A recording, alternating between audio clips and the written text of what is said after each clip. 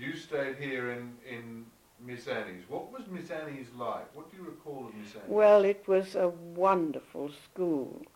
In that everything that was taught us was taught by an expert.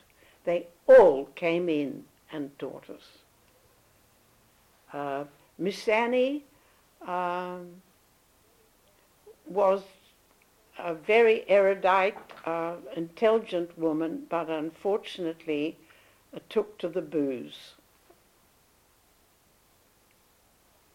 And but her sister Jane Nesbitt sent out this marvellous woman, Glasgow,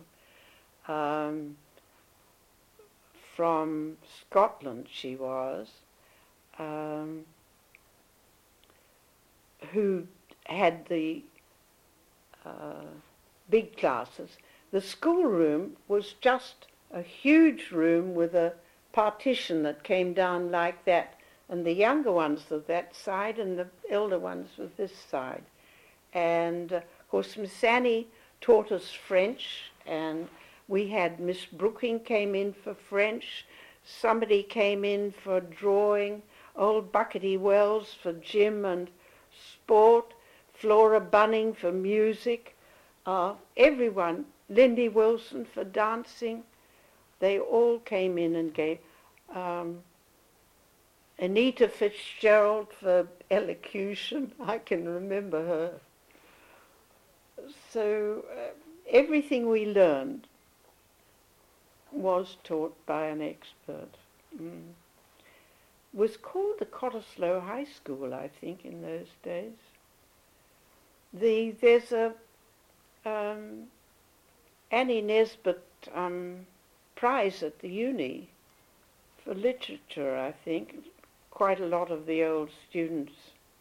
Of course, the Bunning girls were all there before my time, and Vincent's, and anyone round here went there. You'll read all about the Miss Annie School in that bump I gave you anyway. Let's talk a little bit about that bump. What do you recall of Nurse Annie's and the sort of day-to-day activities at Nurse Annie? Well, I loved it. But, you know, we all knew what she was like, and but I respected her in that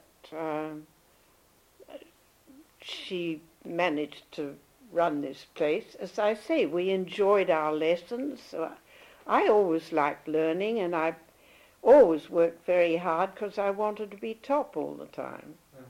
What was Miss Annie like? Was she strict? Oh yes,